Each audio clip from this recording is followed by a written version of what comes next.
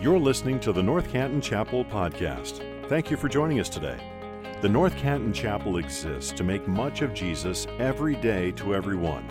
It's our prayer that this podcast will equip you to do just that. We believe that there's nothing like the church united together in gospel community. We'd love if you'd stop in and say hello in person if you're in our neighborhood. Our gathering times are at 9 and 10:30 a.m. Thank you again for joining us today. Let's listen in. So I was in 6th grade. Boy Scout camp was next week, and I was prepared. Prepared not because I had memorized what I was supposed to memorize or ready to get my merit badge or anything like that. Actually, I was a pretty terrible Boy Scout, but I was prepared because the previous week I had gone to Kames on North Main Street, and I had procured the dream of every 12-year-old boy, the 14-piece Swiss Army pocket knife. You know what I'm talking. Raise your hand if you've ever. Yeah, see, there is something about like 12-year-old boys and pocket knives. Like, we love this thing. And what happened for me, maybe this is your story, is like, of course mom has like an electric can opener at home. But now I've got one on my knife. Let me just like break that thing out. Of course dad has like a 12-piece screwdriver set. Doesn't matter. I've got like 4 of them right here. Scissors right here. I'm ready to go. This was like the essential survival tool so that when I parachuted into the Swiss Alps and I was left for dead by the recovery team, this little piece was the essential tool for survival. And what's really funny about the whole thing is I probably only ever used like 2 of those pieces on there. This was essential. I'd like to ask you that question only in a spiritual lens. What is really essential for you in your spiritual life? I think it's true of pocket knives, and I think it's true of our spiritual lives. When it comes down to us, most of us probably have a butter knife spirituality. Maybe we've got something with a lot of attachments on it, a lot of gadgets and gizmos, but what is essential really? I'd love to hear your thoughts on that question. Just to put it above the fold, when you listen to news reports that shift jarringly from news about mass shootings to commercials about water softeners and siding for your home, what do you do with that? If you're a parent in this room, how do you give your kids life, confidence, hope, and assurance? If this keeps up, whatever your this is, how do you keep your spiritual head about you? What is essential, really? So last week we started a 4-week series simply called The Holy Spirit, and we made the case that dependence, while our world looks at dependence as a liability, in God's economy, dependence is actually a virtue. And we closed last week. I asked you to consider a question, and I hope you thought about it this week, but I'm under no illusion. Maybe you didn't. How is your life different because of the Holy Spirit? Did you think about that? I hope you did. Could you live the life that you're living now without the Holy Spirit, on your own steam, on your own power, with your own direction? So to keep that on the front burner, here's where we're going the next 3 weeks. Today we're looking at the work of the Holy Spirit in the life of the individual. This is the narrowest we're going to be. The next week we're zooming up and we're going to look at the work of the Holy Spirit in the life of the church. Really important.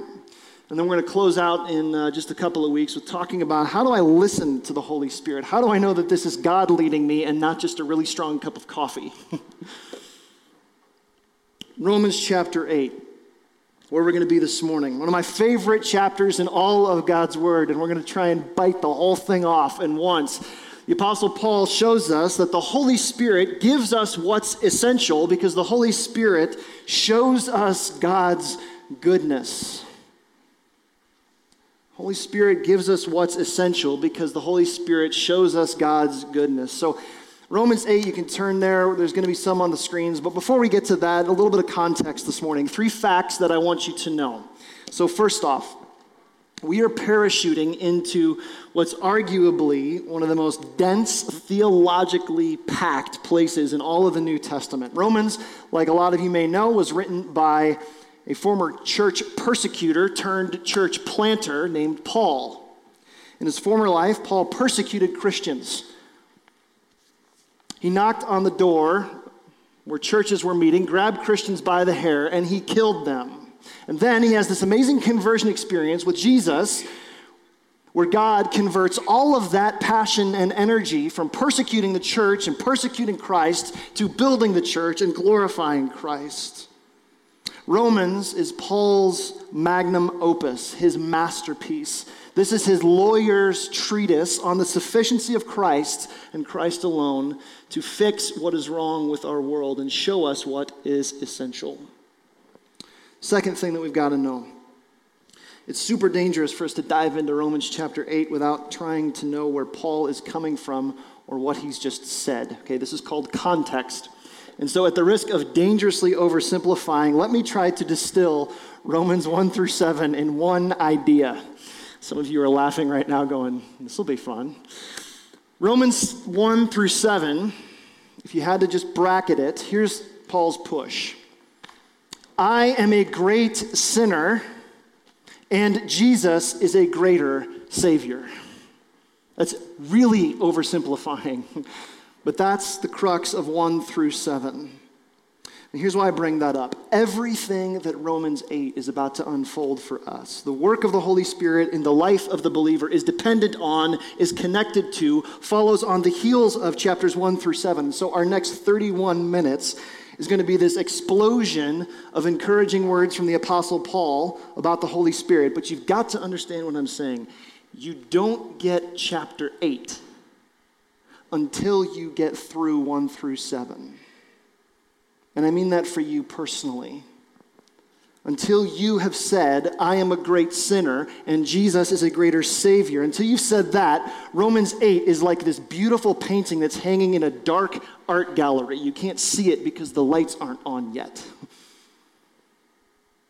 Romans 1 through 7 sets up Romans 8. Third piece of context and last before we get in. Romans 8 is one of the few chapters in the New Testament without an imperative verb. Okay, imperative verbs. If you're a grammar person, you know these are the command words, right? They tell us what to do. They're directive, right? Like shut the door, speed up, slow down, go fast, clean up your room, eat your dinner, say I'm sorry. These are command words. They're all over the New Testament, and Paul loves them, so why not here? If the doctrine of the Holy Spirit is so important and Romans 8 is the highlight reel, why no imperative verbs, Paul? Here's what I think. This is my take on it. You don't learn the power of the Grand Canyon by reading a brochure about it. You learn the power of the Grand Canyon by standing there with your mouth open. You don't appreciate a painting by taking an art history class. You got to go stand in front of it and see it. The beauty of a symphony is not the notes on the page. The beauty of a symphony is sitting in a crowded concert hall and listening to it. And so Romans 8 is Paul walking us through the art gallery of God's goodness, directing us to stand in front of this massive, beautiful painting called the Holy Spirit's work in your life and just behold and go, whoa. He's not being prescriptive, he's being descriptive. I'm not giving you a brochure. I'm not talking about the what. I want you to see the who. I want you to see him, to really look at him and look at him long enough until you really, really get it. And I feel what happened in some of our hearts when I said that. You go, well, that's so frustrating. Just tell me what to do, Paul. Give me something. And I feel you on that, but here's the practical insight. By introducing us to the Holy Spirit's work in this way, Paul is setting us up for something that we need to understand. No Christian can tell another Christian what the Holy Spirit is doing in their life. And that is the maddening beauty of this. Even me as your pastor, like you can come and meet with me and I can exhort you, I can encourage you, I can point you to God's word, I can give you my counsel, I can pray for you. But at the end of the day, this is between you and him. And that's so frustrating. But this is part of what Paul wants us to see. Enough of the context, let's get to it. Ready? Romans 8. Paul makes 4 declarations about the work of the Holy Spirit. And what we're going to do is we're going to walk through all 4 of these, and we're going to let the text drive us. So declaration number 1, here you go. The Holy Spirit makes us alive. The Holy Spirit makes us alive. This is where Paul starts. Romans chapter 8, verse 1. Here we go. There is therefore now no condemnation for those who are in Christ Jesus. What a beautiful way to start this passage. For the law of the Spirit of life has set you free from the law of sin and death. For God has done what the law, weakened by the flesh, could not do. By sending his own Son in the likeness of sinful flesh and for sin, he condemned sin in the flesh in order that the righteous requirement of the law might be fulfilled in us who walk not according to the flesh, but according to the Spirit. For those who live according to the flesh set their minds on the things of the flesh, but those who live according to the Spirit set their minds on the things of the Spirit. For the mind set on the flesh is death, but to set the mind on the Spirit is life and peace. For the mind that is set on the flesh is hostile to God. It cannot submit to God's law. Indeed, it cannot. Those who are in the flesh cannot please God. But you, however, he's talking to Christians, are not in the flesh, but in the Spirit. If in fact the Spirit of God dwells in you, anyone who does not have the Spirit of Christ does not belong to him. But if Christ is in you, although the body is dead because of sin, the Spirit is life because of righteousness. If the Spirit of him who raised Jesus from the dead dwells in you, he who raised Christ Jesus from the dead will also give life to your mortal bodies through his Spirit who dwells in you. Holy smokes, Paul. Like fire hydrant. Here you go. Well, here's what Paul's doing here. You can see the back and forth of this text, right? Paul's contrasting two kinds of life in this passage, life in the flesh and life in the Spirit. And like he's playing theological ping pong between the two. There are three terms that we've got to understand if we're going to get underneath what Paul wants us to understand here. First off, the law. You saw that come up a lot in this passage, right? What's he mean by the law? This refers to God's law in the Old Testament. You've heard that there are 10 commandments, right? Well, I hate to break it to you. There's actually 613. If you read all the Old Testament, there are 613 commandments. Everything from dietary laws, like how to eat, what to eat, how to plant your crops, when to do that, what kind of clothes you're supposed to wear. This is super comprehensive. 613 of them. The 10 that you know are the ones that Moses came down from the mountain with, but it led to 613 commandments. And you've got to keep all of them if you want to please God according to the law. Yikes. And Paul, being a Jewish believer in Jesus, brings up the law at this point because he wants us to ask a question. Even if you kept all 613, is God pleased with you? Is that what really God wants for your life? And his answer in verse 3 is an emphatic no. Impossible. Why? Because the law cannot conquer my sin. It only exposes it.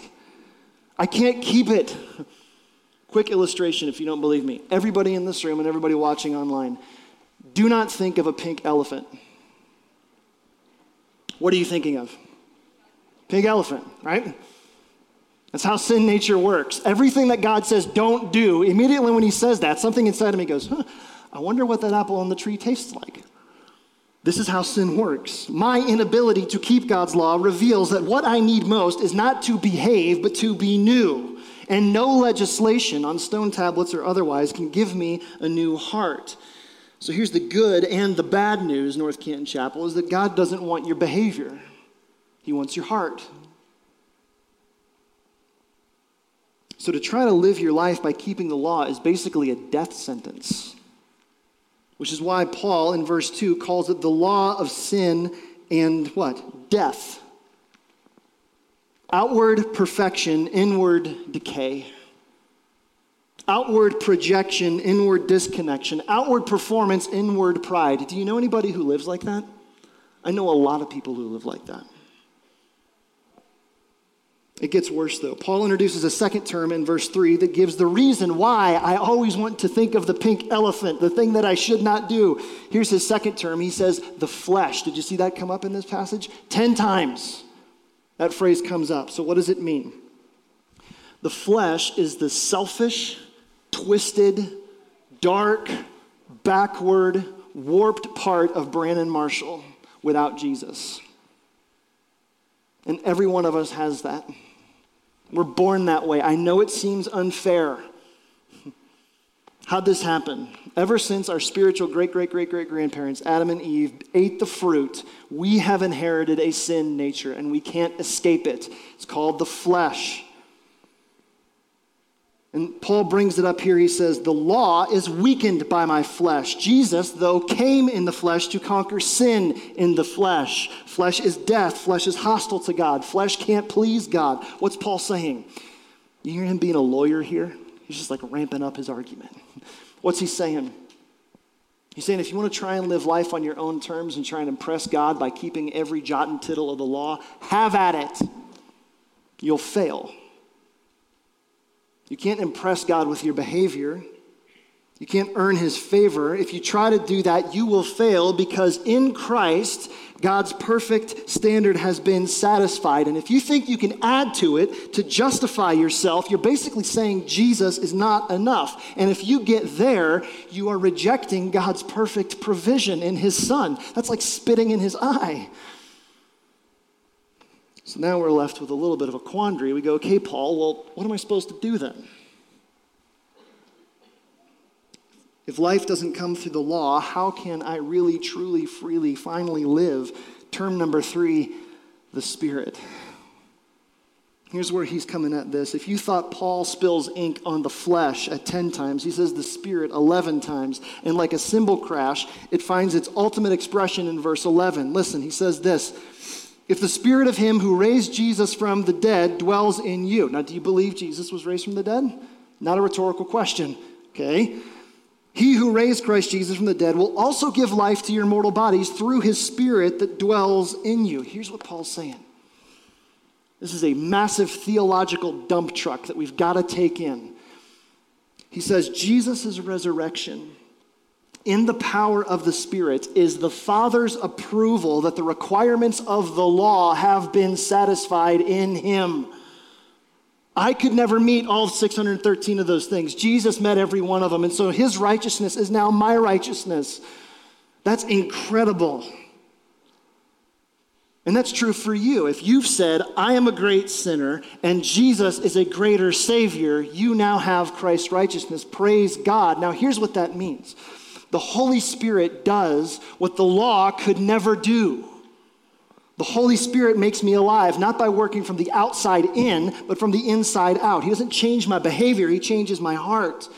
He carries me from death to life and converts me from this flesh-bound dead man into this spirit-born new man. That is the gospel.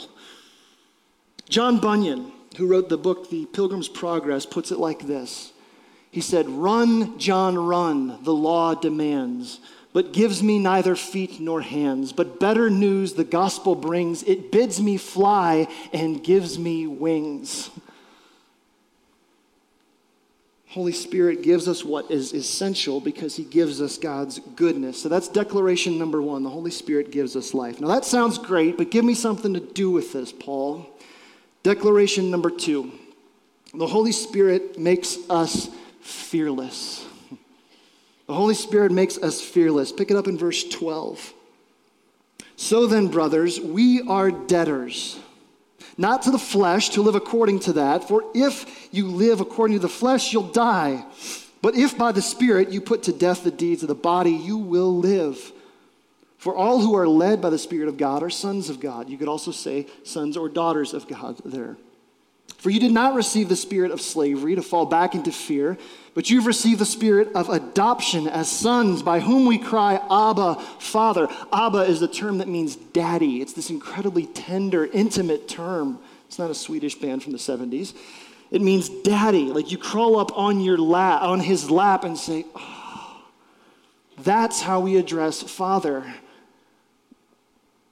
The Spirit himself bears witness with our spirit that we are children of God. And if children, then heirs, and heirs of God and fellow heirs with Christ, provided we suffer with him in order that we may be glorified with him. Now, Paul starts off with a really strange statement here in verse 12. Look at it again, verse 12. He says we are debtors. Basically, this is, if Christ has freed you from sin, don't put the shackles back on again. Don't do that. We are debtors. We are in someone's debt. We are the undeserving recipients of someone else's unmerited favor. We don't deserve the goodness of God. And so we have an obligation, and it is to kill sin. It's like this great reformed banner that said, be killing sin or sin will be killing you. So here's the question. How do I do that, Paul? How am I supposed to do that? If we could drop the wall here a minute. Do you want to see that addiction gone in your life? You want to see that anger that's like simmering beneath the surface toward whoever? Do you want to see that gone? How do you do that? Do you just try harder? It's important to see what Paul does here. Take a look in verse 14 again. You got to see these. Verse 14, there's a progression. These are all connected. Verse 14, if you are led by the Spirit, that means that you belong to God. And then verse 15, if you belong to God, you're not a slave anymore. You don't have to be afraid. And then verse 16, if you're not a slave anymore, then you're adopted into his house. You are an heir. That means that everything that God has is now yours. And you get to call him daddy. That means that when we come time to do battle against sin, we don't do battle against sin in an attempt to prove ourselves. We don't do it to try harder, like to outmuscle sin somehow. I can't do that. We don't do battle against sin so we can earn a seat at God's table. We do battle against sin out of the identity and victory and security that is already ours as sons and daughters of the King. That is such a reversal from how most of us are taught to think about sin, right? Bad. Don't do that anymore. Stop that behavior. How many of you got that growing up, right? God is not interested in that for you. God knows that you must be made new, and so that's where he starts. Here's Paul's answer. The freedom to let go of who we once were lies in who the Spirit says that we now are. Fearlessness is an identity issue. God changes who I am. It's the result of my new status of adopted son given to me by my Father, achieved in the work of Christ, and then affirmed in the Holy Spirit. This God, who I used to rebel against, whose authority I used to sneer at, and whose love I used to scoff at, I bow at his feet only to hear him welcome me up as an adopted son. What kind of an amazing transformation is that?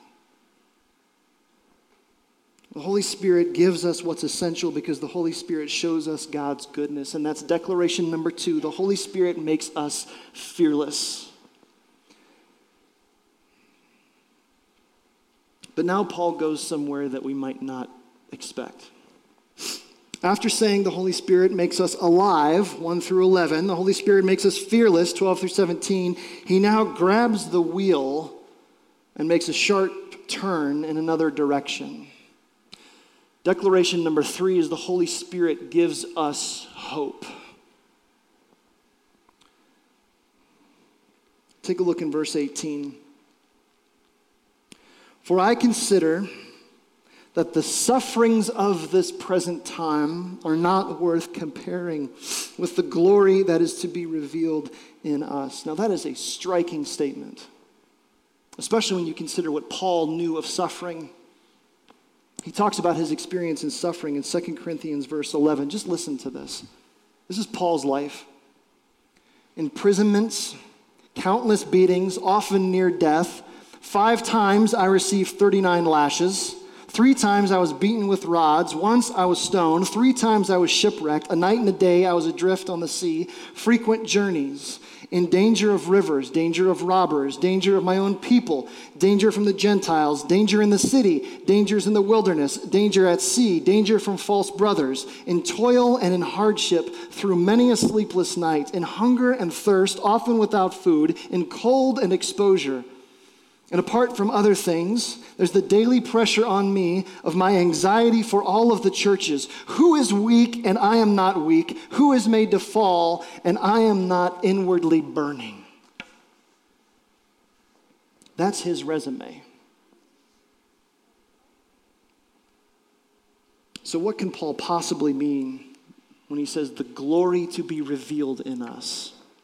He's going to get there, but before he does, Paul gets gut-wrenchingly honest about why we so desperately need hope. Back to Romans 8, look in verse 22. Here's what he says. For we know that the whole creation has been groaning together in the pains of childbirth until now. Not only the creation, but we ourselves, who have the first fruits of the Spirit, groan inwardly as we wait for our adoption as sons, the redemption of our bodies. For in this hope we were saved. Now, hope that is seen is not hope, for who hopes for what he already has? But if we hope for what we do not see, we wait for it with patience. That phrase right in the middle of that, groan inwardly. Can you think of a better term to describe our world than that phrase? We got to sit with that for a minute. Because you saw the news this weekend. 4 minutes from my house, a waitress was shot. And she's dead. In Indianapolis, there's another mass shooting, and then in another city, there's another black man who's dead, and then in another city, there's another white officer who's dead. What do you do with that? This is creation groaning.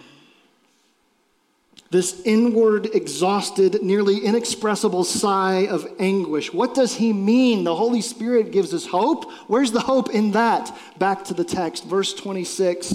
Likewise, the Spirit helps us in our weakness, for we don't know how to pray as we ought. But the Spirit himself intercedes with us, or for us, with groanings too deep for words. It's one of the most beautiful expressions in all of Scripture to me. We don't know how to pray. We watch the news and we go, oh. And the Holy Spirit takes that, oh, and he translates it to the Father who hears my heart. It should give us a profound sense of comfort. In this continual practice of emotionally draining prayer, I learn the Spirit's strength. Yes, our groanings are deep, but the Holy Spirit is deeper. Something we got to get our heads around, church. The call to Christ is a call to suffer. And to suffer for the right reasons. Let me offer you a better, harder, tougher, but ultimately more satisfying way to understand this inward groaning.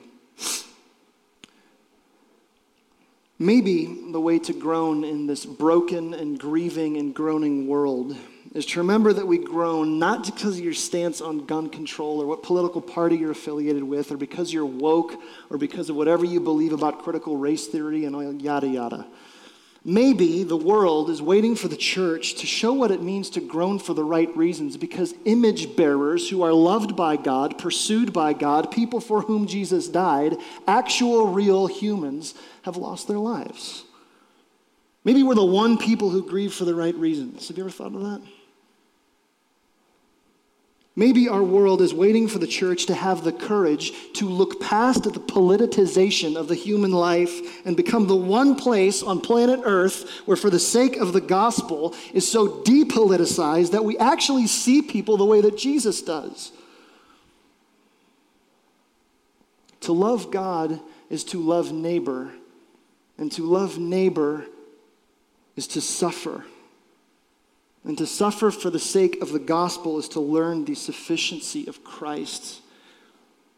When Jesus calls you, he doesn't call you to some quaint, nostalgic, comfortable church. He calls you to suffer. Why? How dare he? Because suffering is where we learn the goodness of God. And so we lean in, we welcome suffering, if only to be counted worthy of suffering for the sake of the gospel. I'm becoming more and more convinced as I think about church and I think about what's coming, that the greatest apologetic for real, genuine Christian faith is a willingness to suffer when I get nothing else out of it except for the magnification of the name of my Lord Jesus. In my weakness, the world sees that he is strong. In my suffering, the world sees that he is sufficient. In my emptiness, my world sees that he is enough. He is our hope, church, Christ and Christ alone. And so that's why Paul picks things up again in verse 28. This hopeful, renewed vigor where he closes this declaration like this. He says, for those who he foreknew, this is talking about Christians, those who he foreknew, he also predestined to be conformed to the image of his Son, in order that he might be the firstborn among brothers. Now get this. And those who he predestined, he also called. Those who he called, he also justified. Those who he justified, he also glorified. 5 verbs, an unbroken linkage, all in the past tense, because in God's mind, they've already happened. He foreknew you. He predestined you. He called you. He justified you, and then he glorified you. That is God's sovereign activity on your behalf. The Holy Spirit gives us hope because underneath the headlines that prompt inward groaning, louder than the storm clouds of forthcoming persecution, deeper than my own doubts and my own fears, God has spoken and he is enough. And so in that confidence, all of the suffering is replaced by satisfaction, and groaning gives way to glory.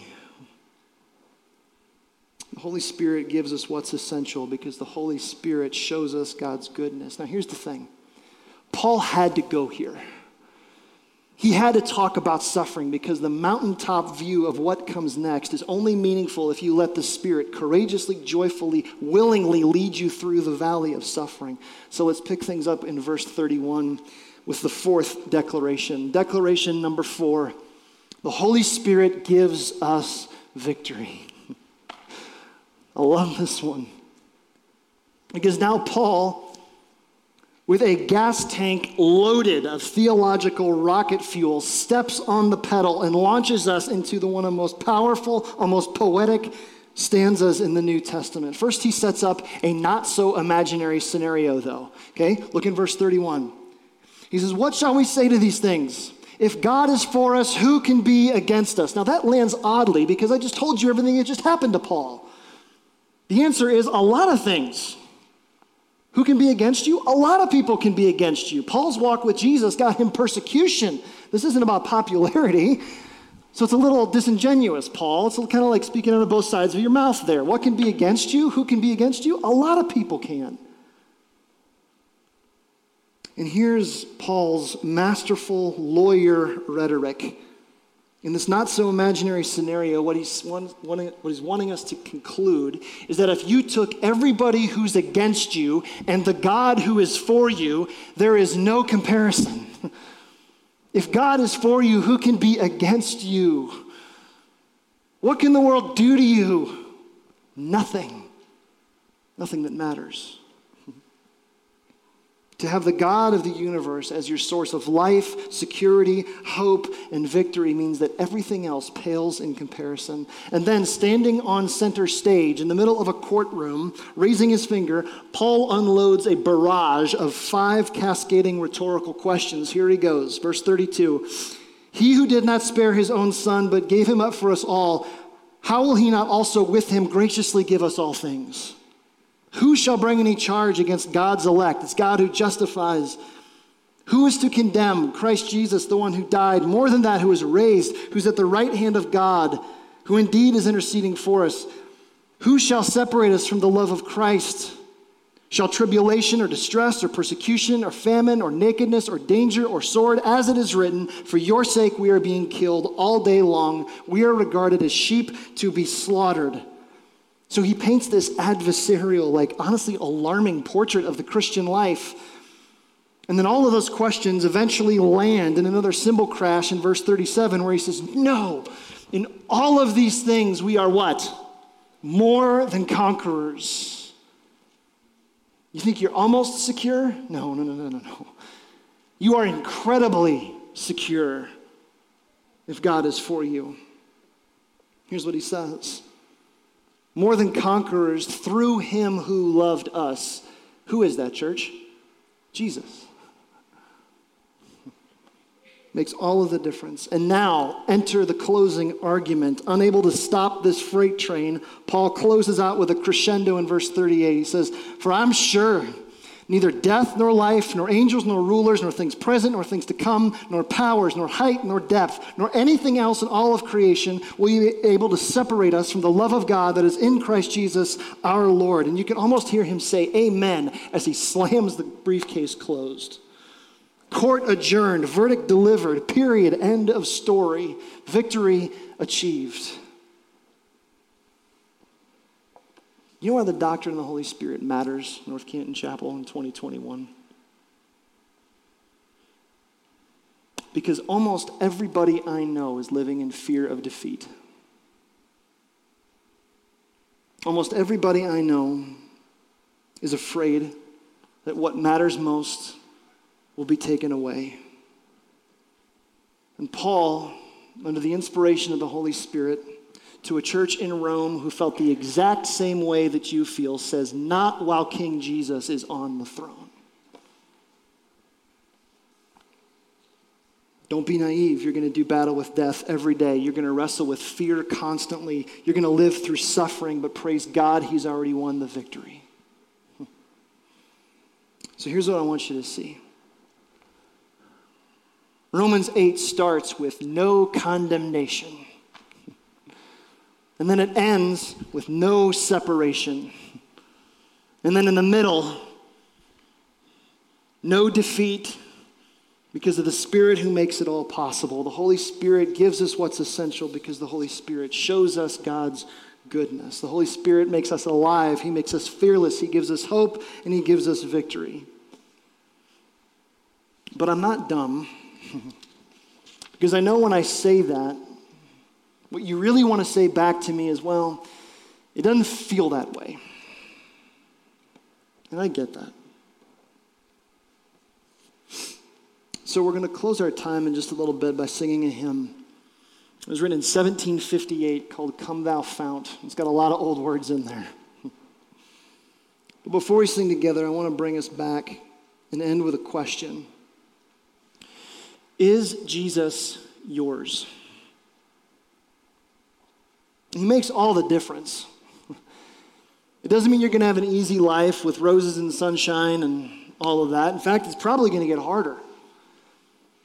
But nobody inherits Jesus. You don't get Jesus by proxy. You don't get Jesus because your parents were Christians. You don't get Jesus because you come to church.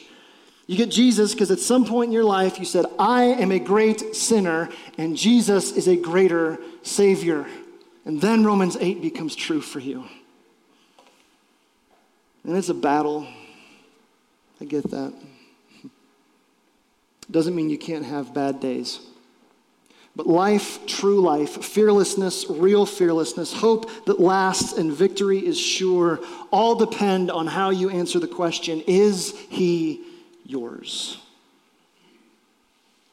Let me pray. Our God and our Father, you've created this universe and you've filled it with everything that brings you pleasure and glory. And then you made us your people. And we've chosen something that does not satisfy again and again and again. It is our lasting legacy. And then out of your goodness, you gave us Jesus to fulfill everything that I never could, to pay a price that I couldn't imagine, so that I could have peace with you. I could be fully alive. I don't have to be afraid of you anymore. Be called your son. Father, we love you. And we need your help. Remind us of your goodness. Show us who you are. And help us. In Christ's name, I pray. Amen. Thank you for listening to this episode of the North Canton Chapel Podcast. If this ministry has blessed you in any way, please share this episode with your friends or spread the word on social media. If you subscribe and leave a 5-star review, it goes a long way to helping us make much of Jesus every day to everyone who hears these podcast episodes. You can also donate to this ministry at ncchapel.com/give. Thanks again for joining us. May you go out into your places and spaces, making much of Jesus every day to everyone.